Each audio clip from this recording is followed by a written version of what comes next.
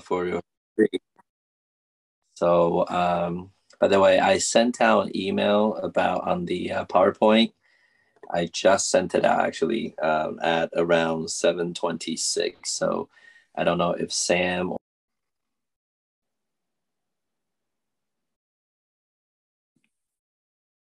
I think you're muted. Oh, sorry. Did you hear what I say? I said I sent out the PowerPoint at around 7:26, right before the start of this session. Sam, did you receive it? See if I can find it here. Okay, or I don't know if Brother Xingzhen is here. I think he should have received it.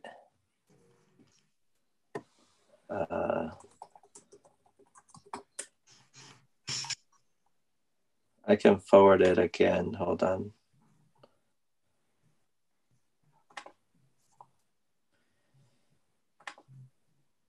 All right, so Sam, what's your email?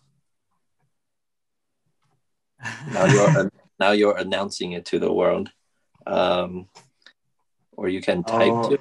I'll type it because it is difficult to describe. Really? Wow. All right, send it in Sam, chat. Yeah, Jeff, I just forwarded to Sam. Sam should have it now. Okay. Yes, that works. Yeah, his email is indeed a little hard. Okay. Thank you, Brother Scott. I appreciate it. All right. So again, Sam, you have a little bit of time. We're still going to read the scripture, so you have time to get it ready. Let's read. Let's go to chapter Mark, right? The Gospel of Mark, chapter 5. And let's read from verse 21 all the way through to the end. Now, the main body, if someone sent out, prior to the retreat about the message, right, you're going to see that I'm going to focus on verses 21 to 24, and then we're going to skip over from verses 25 through 34, okay, and then come back from 35 to 43. Okay, so just making it clear, we're going to read all the way through, okay, without skipping anything. But the main focus of the message is going to be from verses 21 to 24, and then from 35 to 43, okay? But it's really important that we look at the verses in the middle as well. I will talk about it, but the main character of today's passage is on Jesus Christ and also the overseer of the synagogue, Jairus. Okay, so let's read together. Of course, along with me, I will read, and if you can follow along. Okay, so verses 21 all the way to the end. Mark, Gospel of Mark, chapter 5.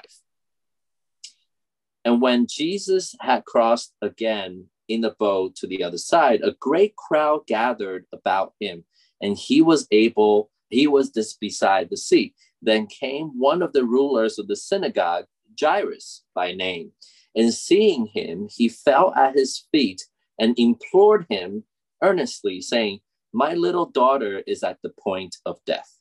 Come and lay your hands on her so that she may be made well and live." And he went with him, meaning Jesus went with Jairus. And a great crowd followed them and thronged about him. And there was a woman who had had a discharge of blood for 12 years, and who has suffered much under many physicians, and has spent all that she had, and was no better, but rather grew worse. She had heard the reports about Jesus, and came up behind him in the crowd and touched his garment. For she said, "If I touch even his garments, I will be made well." And immediately the flow of blood dried up, and she felt in her body that she was healed of her disease. And Jesus, perceiving in himself that the power had gone out from him, immediately turned about in the crowd and said, "Who touched my garments?" And his disciples said to him, you see the crowd pressing around you, and yet you say, who touched me? And he looked around to see who had done it. But the woman, knowing what had happened to her, came in fear and trembling and fell down before him and told the whole truth. And he said to her, daughter, your faith has made you well. Go in peace and be healed of your disease. Let me repeat verse 34 again. All right. It says, daughter, your faith has made you well. Go in peace and be healed of your disease. Okay. Pay attention to this one. We'll mention this.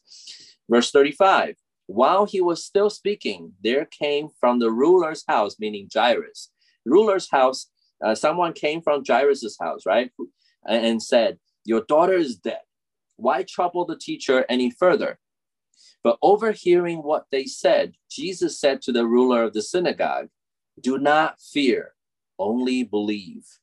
And he allowed no one to follow him except Peter and James and John, the brother of James. They came to the house of the ruler of the synagogue, meaning Jairus, and Jesus saw a commotion. People were weeping and wailing loudly. And when he had entered, he said to them, why are you making a commotion and weeping? The child is not dead, but sleeping. And they laughed at him. But he put them all outside and took the child's father and mother and those who were with him and went in where the child was. Taking her by the hand, he said to her, Talitha Kumi, which means, little girl, I say to you, arise. And immediately the girl got up and began walking, for she was 12 years of age. And they were immediately overcome with amazement. And he strictly charged them that no one should know this, and told them to give her something to eat.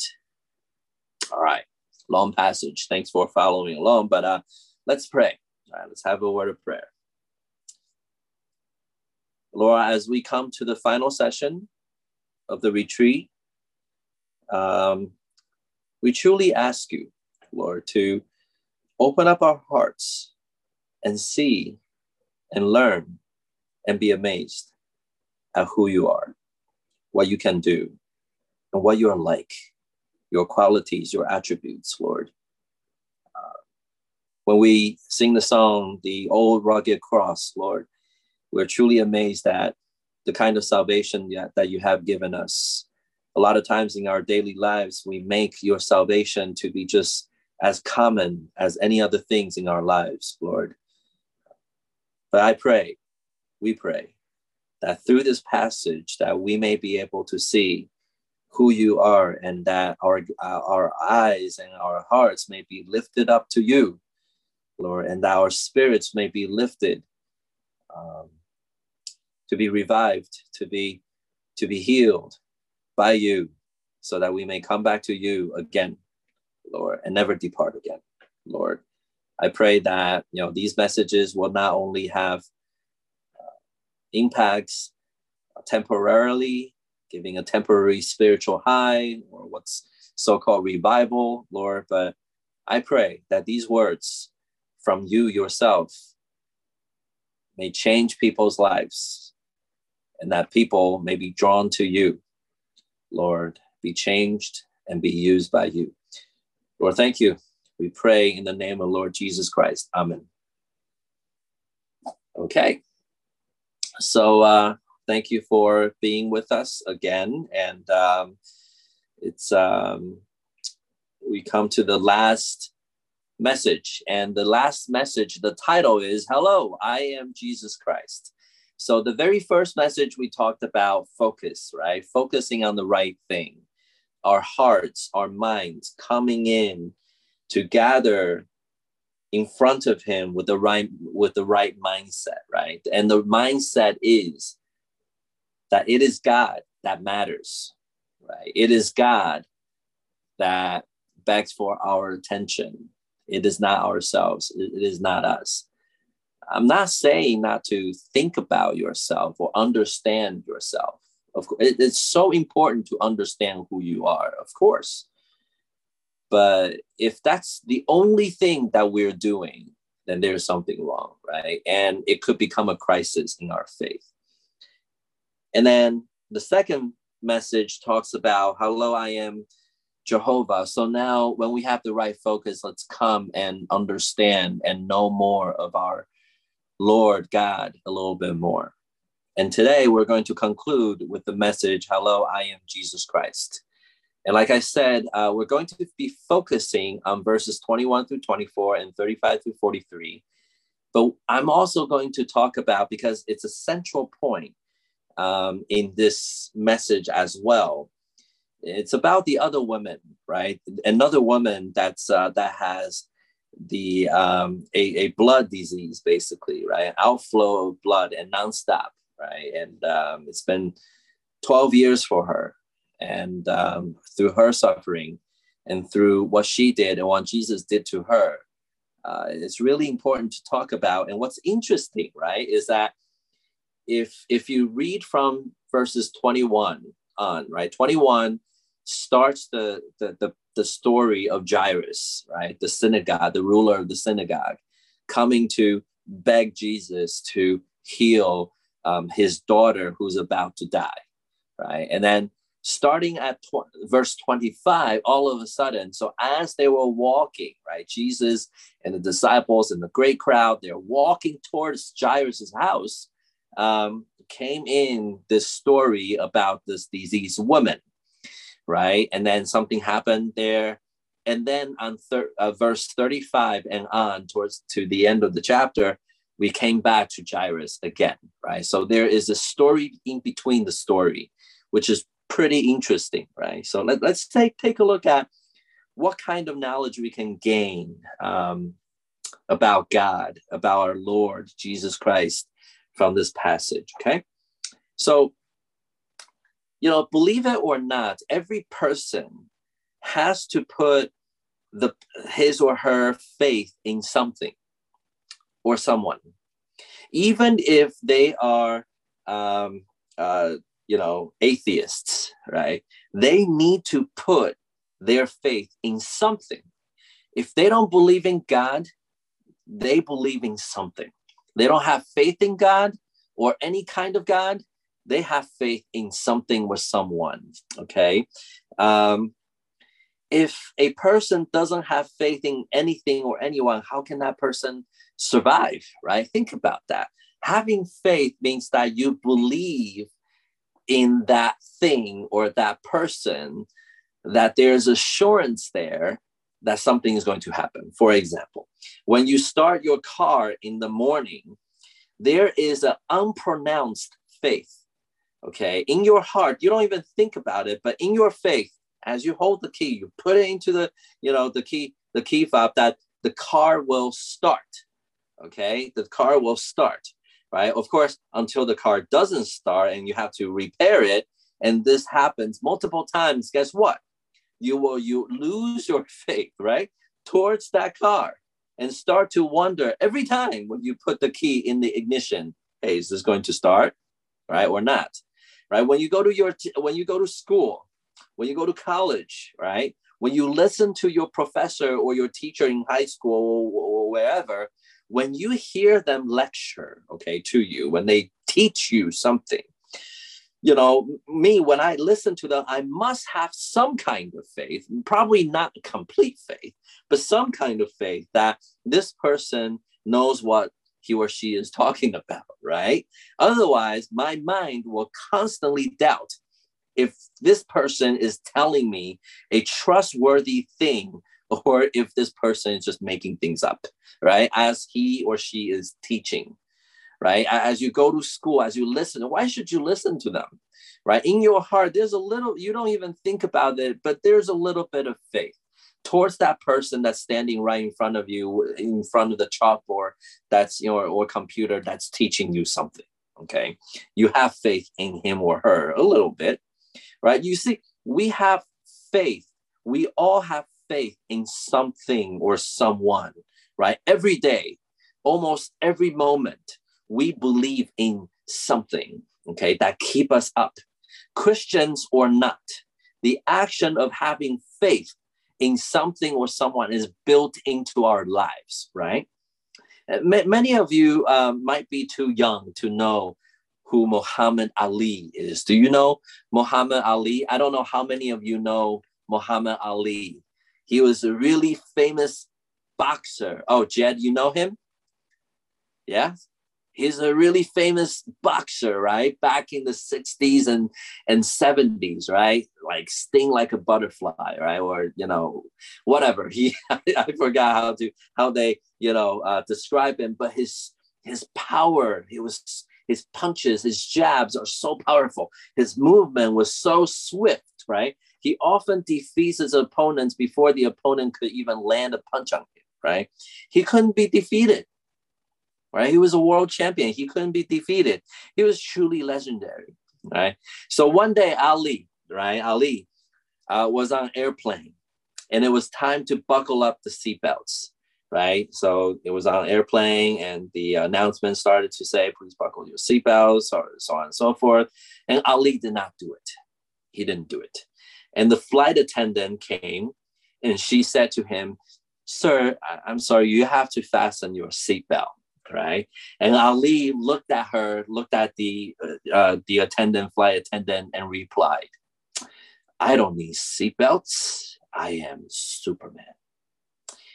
And the flight attendant politely just responded in a cold manner and say, "Sir, Superman doesn't need to ride on airplanes. Please buckle your seatbelt." You see, Ali truly had faith in himself, right? He was not a humble person. He had faith in himself. He feel he's undefeatable. I don't need seatbelts, right? I don't need seatbelts. I can save the world if I wanted to. I can defeat the world if I wanted to. I can do whatever, right? Of course, that was a joke again, right? Now, let me ask you, who do you have faith in? Or what do you have faith in? If you're younger, I don't know how young, but if you're younger, you probably have faith in your parents, right? A little bit. Every day, maybe they're going to feed you. They love you. You believe they love you, right? There's not a question about it. When I was younger, I didn't question whether or not my parents loved me. It's almost like till my teenage years, when I started to have more thoughts about myself. That's when trouble comes, right? I started to doubt, do you even care about me? Blah, blah, blah, blah, blah, blah, blah. They do, right? But when you're younger, you have faith in your parents, right? Do you have faith in the one that cares for you in your church? You should have uncles or aunties, right? Like when I was growing up in the church, and I had uncles and aunties that took care of me. I have faith in them, right? Is it your friends? You got your friends who will take care of you? Is it God? Is it God? Is it yourself? Think about it, all right? Well, what do you have faith in? Not who do you have faith in, but what do you have faith in? Do you have faith in your ability? Is it your diploma? Is it your job?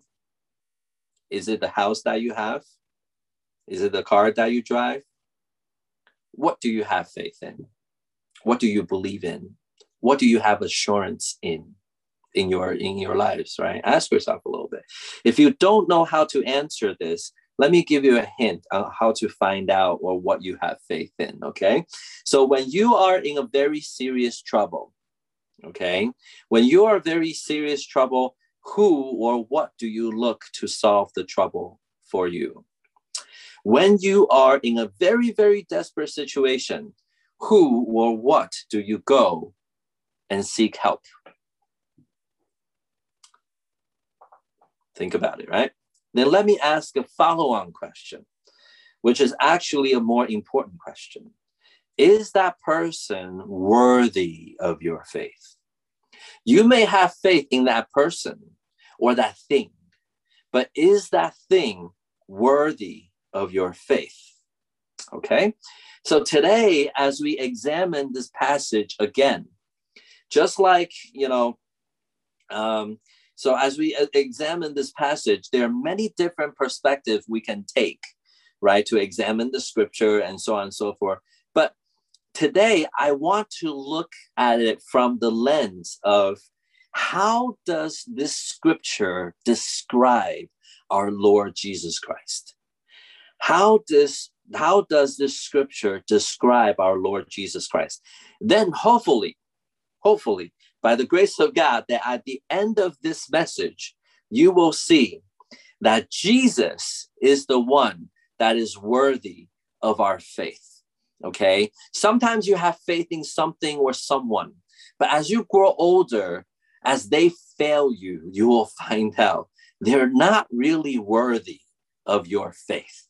Okay? Because they're imperfect, because they're just not good enough, playing English, to deserve your faith.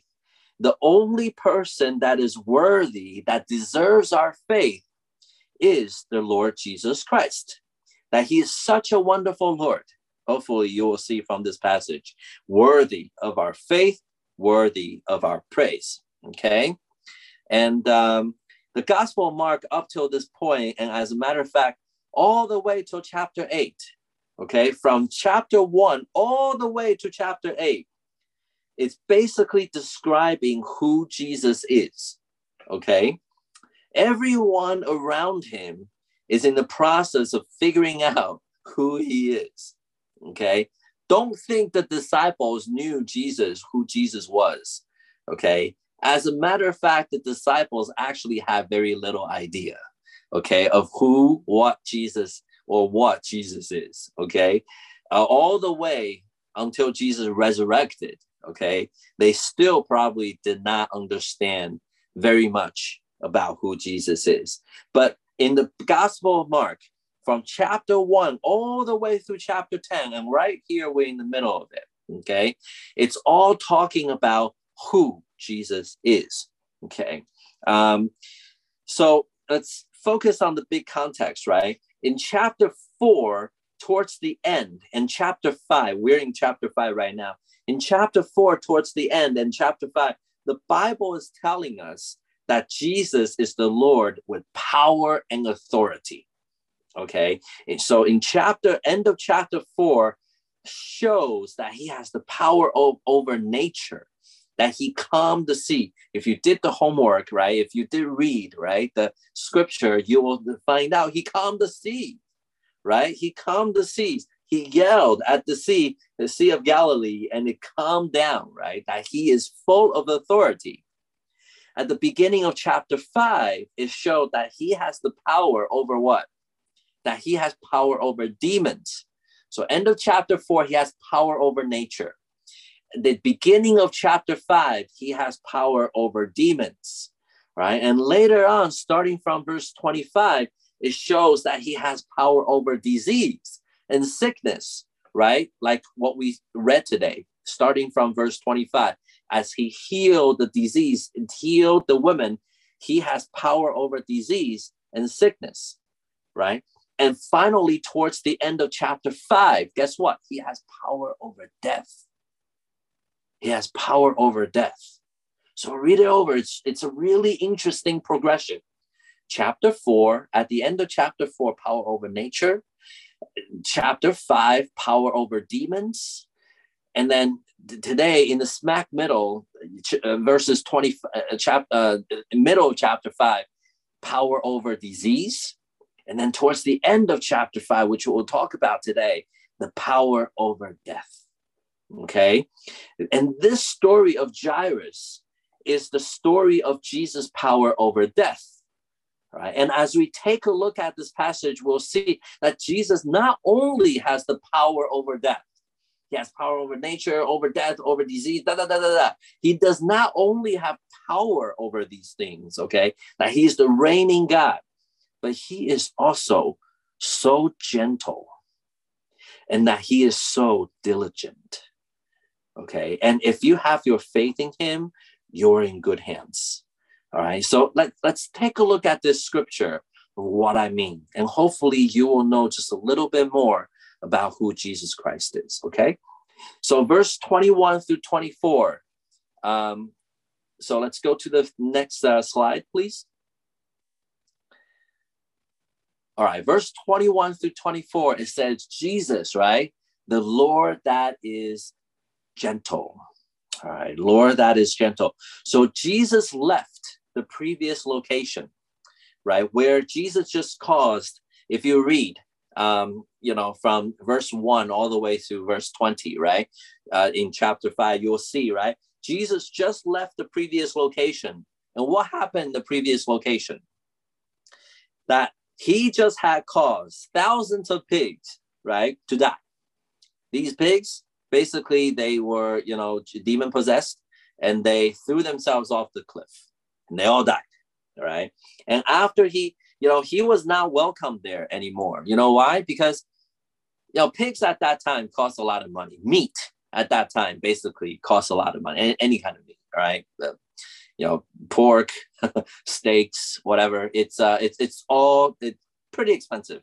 And if you think they were raising pigs, but remember, Jewish people, they don't eat pigs, right? So this region, they were not like a pure Jewish region, right? Apparently, these people who are raising pigs, they're probably Gentiles, right? So they, he threw all these pigs, casting out demons and make these pigs basically, die and throw themselves off the cliff. So he wasn't really welcome there. It's a big, huge financial loss, okay, to whoever had the pig, whoever raised up the pigs, right? So they asked him to leave. So the townspeople, the villagers, they basically told Jesus, you better go. All right. So please go. All right. And Jesus actually didn't argue with them, right, or reason with them, right? He basically left. He left. Okay. And then when he came to the other side of the Sea of Galilee, and this is where we begin today's passage, a great crowd gathered about him. Right. So there's a great crowd that gathered around him. So think about this picture. He was just being chased away from the previous region. And as he came over to this side of the Sea of Galilee, a great crowd gathered about him, right? So this is a big contrast if you think about it. In one place, people didn't want him to be there. And then in another place, people gathered around him in great numbers. Interesting, right? And in amongst all these people, there came the ruler of the synagogue, Jairus. The ruler of the synagogue, Jairus, came. As one of the rulers of the synagogue, Jairus can be considered as a religious leader at that time, right? As rulers of the synagogue, Jairus didn't only deal with people's religious matters, but Jairus was also a centerpiece of the Jewish people's lives. Because synagogues, believe it or not, I don't have too much time to explain what synagogue is, but a synagogue basically is the centerpiece of the Jewish people's life. Okay, so if you know this background, if you have read about previous chapters of the Gospel of Mark, you will know that Jesus wasn't really popular in amongst the Jewish religious leaders. Okay, he especially the Pharisees and the scribes, right? In amongst the Jewish religious leader at that time, he wasn't really popular or welcomed, right? Did Jairus have faith in the Lord? Yeah, he probably did. Why do I say that? We can logically conclude that it wasn't that easy for him to come to Jesus to ask for help. Right? He could be facing pressure from the Pharisees. Because remember, he was one of the ruler in the synagogue as well, right? There might be many other considerations he needs to get through in order to come to Jesus. It wasn't as straight as, let's just go to church. Let's just believe in Jesus Christ, right? To him, it's a little bit more complicated, right? It's a little bit more complicated. He came to Jesus. We may even think that he came to Jesus because he was left with no choice, right? He was desperate enough. His daughter, according to him, he said, his daughter is at the point of death. So this is like, this is like the last ditch effort to come to look for Jesus, right? And then when he came, there was something interesting that he said. He said this. He asked Jesus to, quote, come and lay your hands on her so that she may be made well and live. So he asked Jesus, come and lay your hand on her, please, so that she may be healed and that she may live. You see, he comes to beg to Jesus to do something for him. And he came with a very, very specific instruction, isn't it? Right? He wanted Jesus to go with him to his house and lay his hands on her. Okay. It's, whether or not laying hand on someone is a common practice at that time, that's beside the point. All right. But what's interesting is he came with a very specific instruction on how to heal his daughter. Maybe he didn't know that Jesus can heal people with remote access, okay? That Jesus didn't really have to lay hands on his daughter, right? Jesus can say, she's healed, and she's healed, right? Like radially, right? Remotely, Jesus can heal her. Maybe he didn't know that there's so many different ways that Jesus can choose to perform miracles, right? He came with really specific instruction. A lot of times when we come to God, when we come to Jesus, when we pray, think about it. Do we come with specific instructions? By the way, God, I want this, and this is how I want it, right? By the way, God, this is what I want and when I want it, okay? And usually the answer is now, right? The request is now, right? So just like us, he came with very specific instruction. Jesus, come to my house, lay your hand on her, okay? So that she may get well and that she may live. But so you see, his faith is not complete, right? He didn't really understand what Jesus can do and how he can do it. And believe it or not, right? This is like us sometimes, right? So, but guess what? Did our Jesus argue with him? No. Did our Jesus say to him, oh, ye of little faith, don't you know that I can heal her just by standing here and say something? Or you know what? I don't even need to say something. I can say in my heart, she's healed and she's healed, right? Don't you know that? Right? But interestingly, Jesus didn't say anything. Jesus just complied and started walking with him, right? He didn't ask any questions. He didn't challenge him. He just simply went with him. Interesting. You see, Jairus had faith, but his faith was not complete. But our Lord did not ask for that complete faith. Just have some faith. Just come to me, and I'll be there for you, and I'll be there to be with you. There was this hairstylist, right? That I had. It's hairstylist, but it's like a supercut, right? Supercut. I go usually if I spend more than $15 on my haircut, it's I consider it to be expensive. During COVID, it has been my wife, lovely wife, giving me haircuts. So, but there's this hairstylist that my friend and we will go to, right? And he will get very annoyed if his customers suggest to him the details of their haircut, right? He has good skills, okay? Good skills to be working in supercut. But, just tell him the length and let him do his thing, right? If you give him specific instructions, he would go berserk. Well, he once said to my friend, if you have your own idea, if you are not satisfied with what I'm doing, then go to somebody else. That's exactly what he said, right? And it's interesting, right? So, but Jesus here with this specific instruction, he didn't say, hey man, tell me the problem, right? Let me handle it. All right, let me handle it. I'll handle it with my own way. He didn't. Jesus just went with him. If Jesus wanted to argue with us about how little faith we have, about how nagging we are, right? About how the lack of faith, how,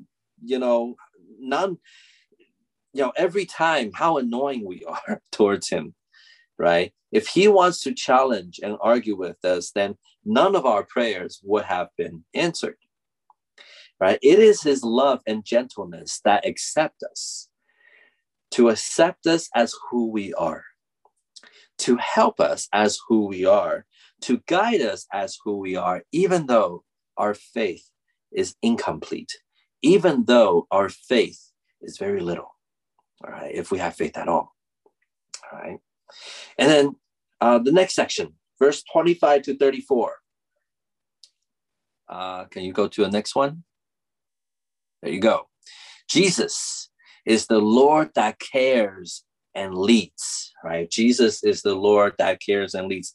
And this all of a sudden changes the scene to the women, right, that came to touch Jesus' garments, right? And so at this point, we just have to mention a little bit about this diseased woman, right? So this passage comes in between the entire story of Jairus and his daughter.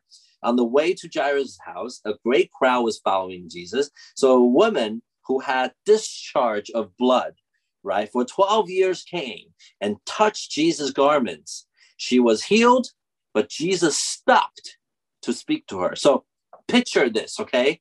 Jesus with a big crowd walking along the streets, probably slowly, right? And then all of a sudden, this woman touched his garment. He felt it. He felt the power outflowing from him. So Jesus stopped to talk to her, What Jesus did here was not only healing her, but also helped Jairus tremendously. How is that, right? Think with me, all right? Think with me. After this woman was healed, so this woman discharged her blood for 12 years. She was painful. She became poor, right? It says that she basically spent all that she had, found so many different physicians.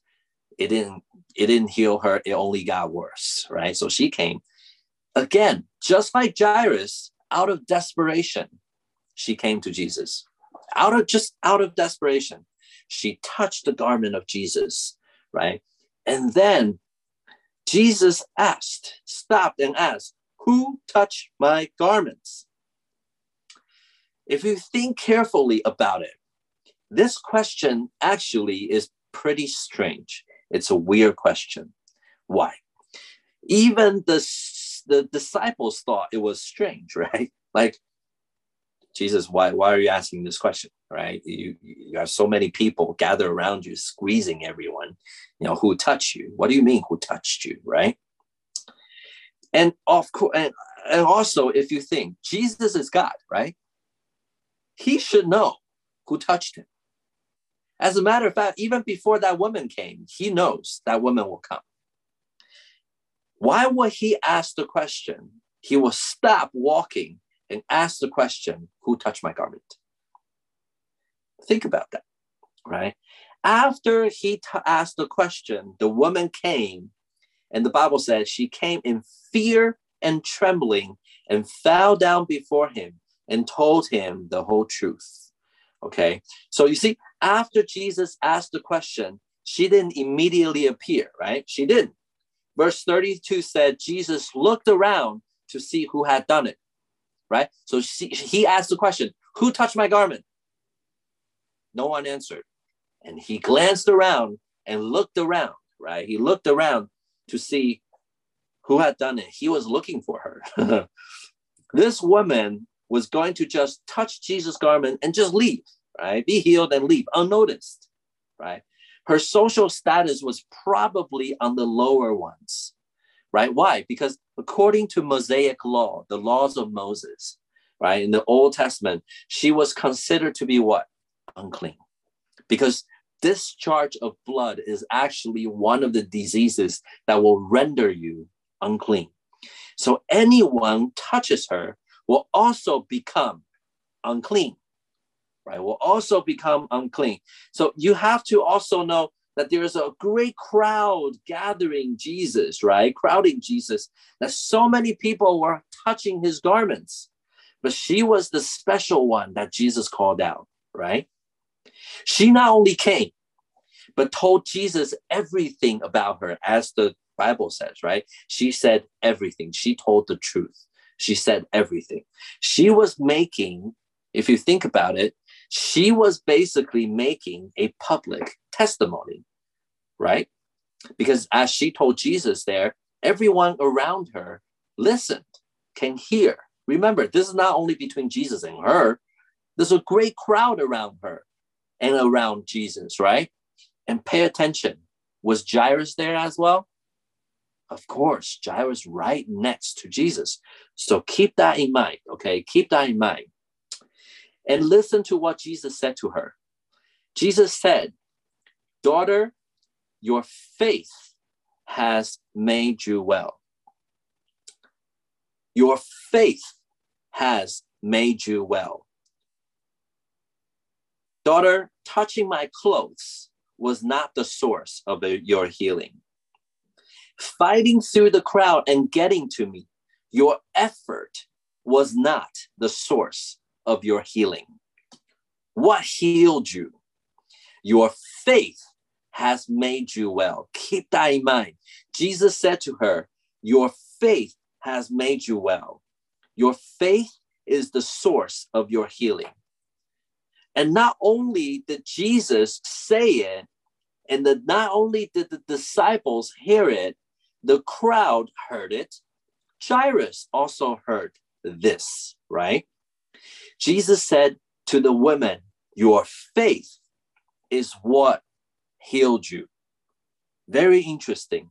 There's so much to talk about regarding this woman, but I don't have, and I don't have enough time to talk about it, right? But you see the phrase, your faith has made you well, will come in very handy just right after this. Okay, just right after this. Jairus heard about this, and Jairus heard about this faith. It is the faith that helped her. And this faith will also help him just moments later, okay? You see, Jesus went to great length here, not only healing the sick, but he also wants to make their faith deeper.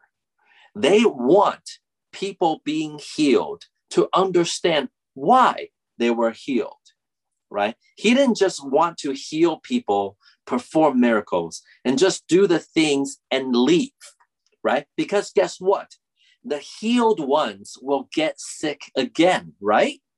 This woman that was healed by her, of her discharge of blood, eventually she will die again.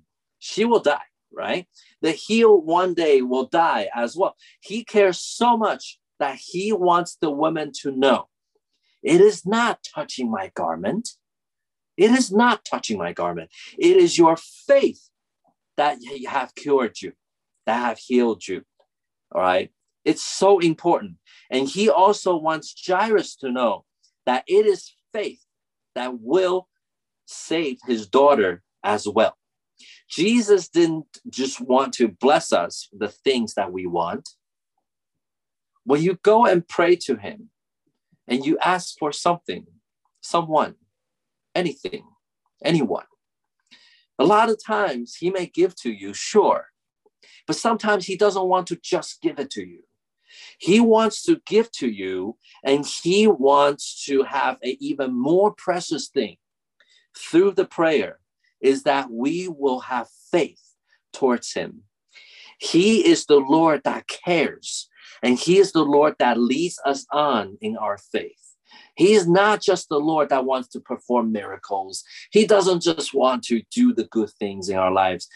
He wants to use these things. He wants to use our prayers so that we may experience him, and that we may know him more, and that we may have faith in him more. You see, by him calling out this woman and asking her to do a public testimony, and by proclaiming that, woman, it is not your touching my clothes, it's not anything else, but it is your faith that has saved you. God, Lord Jesus Christ cares so much for that woman, and he also cares so much about Jairus, you see. He is using this woman as an instrument, as a lesson, as something to demonstrate to Jairus. Take a look. What is really saving her? And that's also what's going to save your daughter. And that's faith, right? It's interesting if you think it that way, right? Jesus is using this woman, using her testimony to help out another person. Interesting. So Jesus is the one that cares, and Jesus is the one that leads. Leads to what? Leads ourselves to him. Okay? And let's continue on. Next, verses 35 to 43. Next slide. Right? So there are three things that Jesus spoke of in this passage, right? These three things are such blessings in Jairus' life, okay? And they surely are critical things to ourselves, to our faith as well, okay? So the very first thing that Jesus spoke of, it's the words of faith. Okay, so next point, next slide. Okay, the words of faith. So verse 35, all right, follow along. Verse 35, Jesus was still speaking, right? A messenger from Jairus' house, right, came and told Jairus, your daughter actually just died. When Jairus came to look for Jesus, his daughter is at the point of death, hasn't died yet, about to die, right? But now, as Jesus stopped and talked to this sick woman, all right, now she actually has died. Okay, and if I'm Jairus, I will probably complain to Jesus. Jesus, if you could just walk a little bit longer, right? Like if you didn't stop, if you could have just got to my house, okay, don't stop and talk to this woman, but go to my house and heal my daughter. Maybe she would not have died, right? But and anyways, but as death comes, there is no more hope. If someone is still living, you can still heal the person, right? But if someone is dead, then there's nothing else you can do, right? Nothing else you can do. So even before Jairus can make a response to that messenger, what did Jesus say? Read the Bible. What did Jesus say? Jesus said, do not fear, only believe. Do not fear, only believe. Meaning what? Have faith. Have faith in me. Jesus knew that death is the end of man's hope, right? With death, everything is lost. If there's one breath left, there's still hope to be healed. But with death, everything is lost. There's no more hope. Before Jairus could respond to the messenger, Jesus immediately, some original text and some different translation actually had this description. Jesus, upon listening, hearing the messenger, and before Jairus can respond that his daughter already died, Jesus immediately said, do not fear, only believe.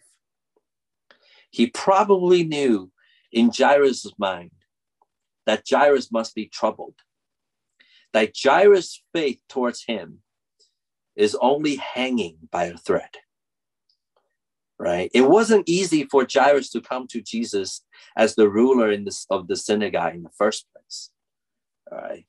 So now this is even lower than that, right? His faith.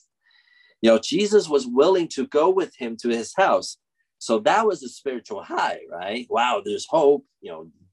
There's Jesus as rabbi at that time is coming with him, so on and so forth. But now he's dead.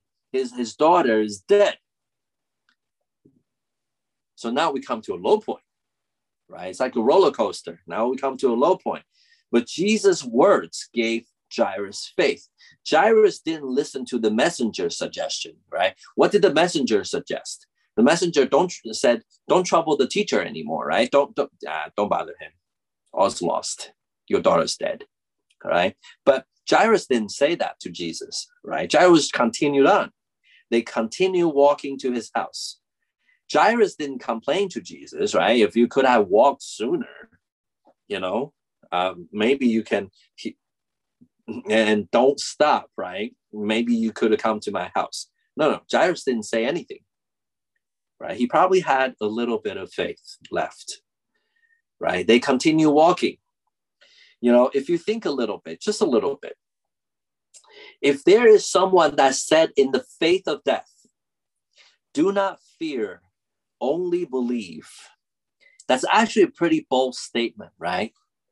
Like, what do you mean, don't fear death, only believe? Death is death. What else is there? After death, the person won't resurrect again. They've never seen resurrection, by the way. It's remember, we have our choices to put our faith into anything or anyone that we wish to, right? However, the object that we put our faith into is very important. Like I said, is that person or that thing worthy of your faith, right? Sometimes that person or that thing may not give us what he or she said that they can give us. You may have faith in someone, in some elders, in some, uncles or aunties or your parents or your friends and whoever. But you know what? They, a lot of times, may not be able to help us when we need help. It's not their fault. It's just they're humans, right? When our Lord says, do not fear, only believe, he's not only saying it, right? He actually has the power that he is able to do what he is going to do. A lot of times people don't have the ability, even if they wanted to, they don't have that ability to do what they want to do. Even if they want to help you, they can't help you. But when our Lord says, do not fear, only believe, this means he is able to resurrect that little girl from the dead. And we thank the Lord because in him we can have faith. And we don't need to fear anymore, right? Fear of uncertainties, fear of unpleasant surprises. Do not fear, only believe. Even in the midst of the hardships, of the discouragements in your life, do not fear, only believe, because our Lord Jesus has the ability to do what he wants to do. And the second thing he spoke of, next slide, it's the words of hope. It's the words of hope. So as Jesus arrived at the house, what did he see? He saw a commotion, right? Meaning there's a big noise of people crying, basically, right? To mankind, death is the ultimate ending. Once someone reaches this point, there's no turning back, right? There's no threat or any possibility of hope, right? Of a revival. If you're dead, you're dead, right? As I said, even with modern technology, you probably can't do anything after a person is pronounced dead, unless that pronouncement is wrong, right? Like someone mistakenly was pronounced dead, right? But if you're really dead, you're dead, okay? We are not sure who these people are that are crying in Jairus' house, okay? But we know that this is a group of people that had no hope, right? In front of death. They were crying, right? Some may be just crying due to the fact that it was customary, right? To cry loudly when a death happens, right? For example, when I was in Taiwan, when I was little, when I was in Taiwan, sometimes, when someone dies at the funeral, you'll actually hear people cry, and people actually hire people, pay people to come and cry, right? And for them, right? Because the louder you cry, the more bewilderment you have. It means you're sad, and it means that you are really honoring your parents, right? You're really, or honoring the dead, right? It's interesting. Right? It's interesting. So there might be, at the time, it was also Jewish custom sometimes to hire people actually to come and cry, right, at passing, right? But now, right? So there's chaos. However we describe, there's chaos in the house. But Jesus now said to them, "Why are you making a commotion and weeping? The child is not dead, but the child is sleeping. Well, if you think about it, being dead versus being sleeping, very different, right? Sleeping means that there is still hope. A person that is sleeping will surely what? Wake up, right? If you sleep, hopefully, normally, you'll wake up, right? That's what sleeping means. Sleeping means you go to sleep, and then you wake up. That's a process of sleeping. You see, in the Lord, even in the saddest moment on earth, death, right? Something there can be seen as something with hope. You know, in front of death, when you don't have faith in anything or anybody or our Lord, when you have faith only on matters of this world, it's probably the end. There's no hope. But when you have faith in our Lord Jesus Christ, there's always hope. One day we'll all be sleeping. One day we will, all of us, no matter how young you are. One day you will. But one day you'll wake up. One day you'll wake up into the glory of our Lord. You know, if Christians can conquer the fear and hopelessness of death, what else can't we conquer? Think about that. What's the scariest thing in the world? People may say suffering, sure. People may say pain and disease and whatever, sure. But most people are afraid of death, right? Because pain and suffering leads to death eventually. Sometimes death is like a relief, right? But a lot of people are afraid of death. But in God, in our Lord here, you can see that there's also the words of hope, that in him we can conquer death, okay? And third, words, the words that he said. Next slide. It's the words of resurrection from the dead, right? It's the words that overcome death, okay? As these people laughed at Jesus, right? These people didn't have faith in Jesus, right? They were laughing, right? Well, what is he talking about? Is he crazy? Jesus put them outside and just took the father, Jairus, and the mother, and the 3 disciples, right, that were with. Remember, at this time, not all disciples came into the room, but only 3 of the disciples, right, that came, Peter, James, and John, right, into the room. So there's the father, Jairus, there's the mother, there are the 3, disciples, right, and Jesus that came into the room, and he took the girl's hand and said to the little girl, I say to you, arise. The term little girl is really interesting if you do a little study on that.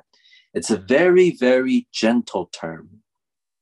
It's a really soft term, right? That meant little lamb, right? Little lamb, little sheep, okay? Little girl, arise.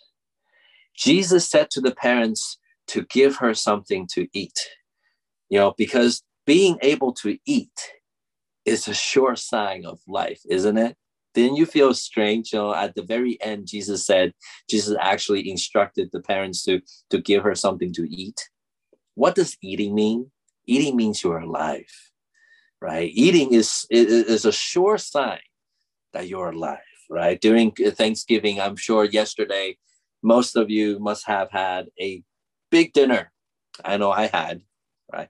I myself cooked 5 dishes yesterday, including a big turkey. I love cooking. So, I cooked 5 dishes, invited some families, brothers and sisters over, had a great dinner.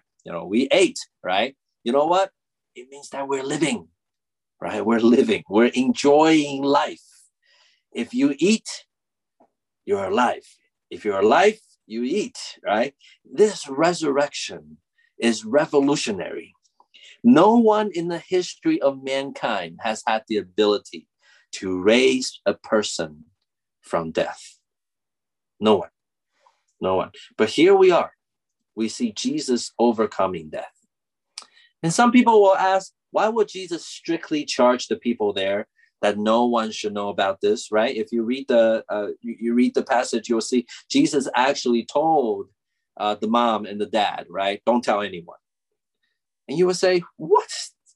Something so revolutionary just happened. You just did something that no one in the history of mankind was able to do. That you are able to resurrect someone from the dead. And you don't want this to be spread out? What's going on here? It's because this is something that, if we think about it, this is something that is so revolutionary. There's already people following him, not knowing that he is the Lord. A lot of people are following at that time. If you continue to read on, a lot of people follow him at that time. Why? Because he is a guy that can perform miracles. He can heal people. He can cast out demons. He can do all these miraculous things. And that is why he was popular. But you know what? That is not what he wanted. When he didn't just want to come to the world and be popular. He was here. He was here to die on the cross to complete salvation for us, right? So for others to hear that resurrection is to be performed, this means that Jesus is the Lord God, the Messiah. You know why I say that? If you go to the book of Isaiah, verse 25 and 8, chapter 25, verse 8, Isaiah chapter 25, verse 8, what does it say? It says, the Messiah, okay? He will swallow up death for all time, and the Lord God will wipe away from all faces, will wipe tears away from all faces. Basically, this is the verse. Isaiah 25 is the passage that the Jewish people believes that when the Messiah, when the Lord God, the Savior, the Lord God sends to help them, to save them, when the Messiah comes, this is what the Messiah will do, which is the Messiah will overcome death, will swallow up death, okay? So think about it. If now Jesus, the news of Jesus resurrecting someone from death goes all the way out, okay?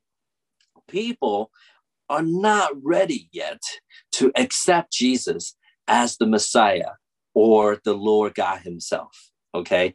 He wanted to take Jairus through this journey of faith. He wanted the disciples to see this journey of healing and overcoming faith, right? Because remember, the disciples were, at least these three disciples, they were on the boat with Jesus. They came to the shore with the great crowd of Jesus. When Jairus came, they were there. When the sick woman was healed, they were there. When the sick woman was doing the testimony, they were there. When Jesus said to the sick woman, your faith has healed you, right? They were there.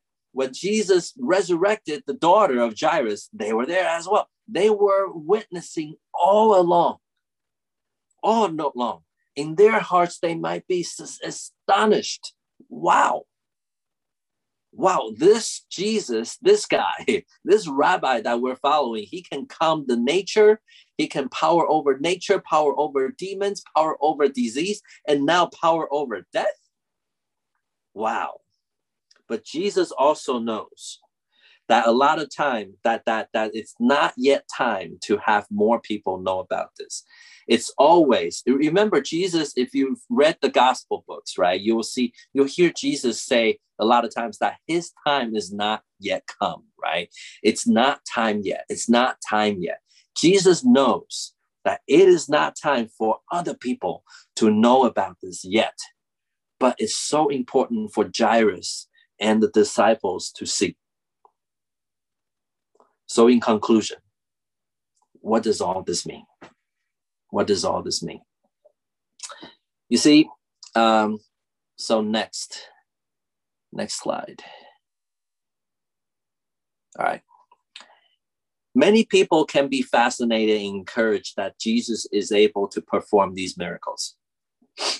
Overcome the sea, casting out demons, raising people from the dead. These are all good, by the way. These are all good. But if we can see just a little bit deeper, if we can read into the text just a little bit wider, right? If we truly pray and calm down when we read the words slowly and into these words, we can see that he is not only the one with great power, right? He is the one that is gentle, the one that cares, the one that wants to teach us, the one that wants us to help us to grow up, to lead us through our faith, the one that keeps on training us, that use all different things to train us. In this passage, he used the woman. He healed the woman, but at the same time, he used the woman as a training tool to Jairus about what faith is and what faith can do to him. Right? He is the one that gives us faith. He is the one that gives us hope. And ultimately, he is the one that has raised us up from eternal condemnation and death. Right? There's Jairus and there's the diseased woman. When the Bible puts them together, we can see so many comparisons, right? Jairus was an elite in society, well respected, right? He was a religious leader. He was the ruler of the synagogue. Another one is an outcast. This woman was an outcast. Because of her disease, she is considered to be unclean by society at that time. One person might be well off, right? Remember, Jesus came to his house, and this house had rooms, right? And this house is big enough for a lot of people to gather in and cry. This is not a small house, right? This person, Jairus, might be well off. He's a little bit on the wealthier side, right? And the other has spent all her money on trying to find a cure for her disease, right? But no matter who they are, if you see these two comparisons of people, they're two totally different kinds of people. But no matter who they are, how they came to Jesus, Jairus came to Jesus, what? Like in the public, right? Open. He came and knelt down and begged Jesus, right? This woman came hiding in the midst of everyone, hiding, didn't want everyone to know, thinking that she will get healed and leave, right? A lot of comparisons, a lot of differences, right? But no matter who they are and how they came to Jesus, they all received the same thing. They all received the assurance that faith in Jesus Christ will bring them salvation. Not only bring them cure, but bring them a renewed faith. You see, as a father of three children, right? It's the oldest being 7, and then the younger one, the second one is 4, and then the youngest one is 3, right? As a father of 3, what I truly hope for is that as my children mature and grow older, they will not only see me as someone that can provide for them. Okay, if they want something, go to daddy, right? I hope they will not only see me as that person. They will not only see me that as someone that can take them out of trouble, all right, get them out of trouble. I truly hope that one day when they come, they can come to understand who I am and how much I love them. I truly hope that they can have faith in me and the Lord, that I will love them with all my strength, right? But I don't want them to put all the faith in me, right? But put faith in me that as the father, I will try my best, right? Have faith in that. But don't have faith in that I will succeed in everything. They will have faith in me and also have the true faith, complete faith in Christ, right? But my powers are limited. My knowledge is bounded, right?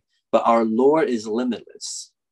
And he is the one that is worthy for us to put all of our faith in. Because he's not only a Lord that will do miracles. He has so many attributes that when we read the text, when we can read the Bible, that we can come to appreciate his gentleness, right? The words that he said, his attitude of caring, his intention of leading and teaching. Trust me, he is there to teach you through the good, through the bad, through the, through the most pleasurable times and through the most painful times, that he is there continuing to care for you and to lead you where? To lead you to him once more. So hopefully this passage and this message help you to just understand a little bit more of who our Lord God is. Let us pray. Lord, again, words are imperfect.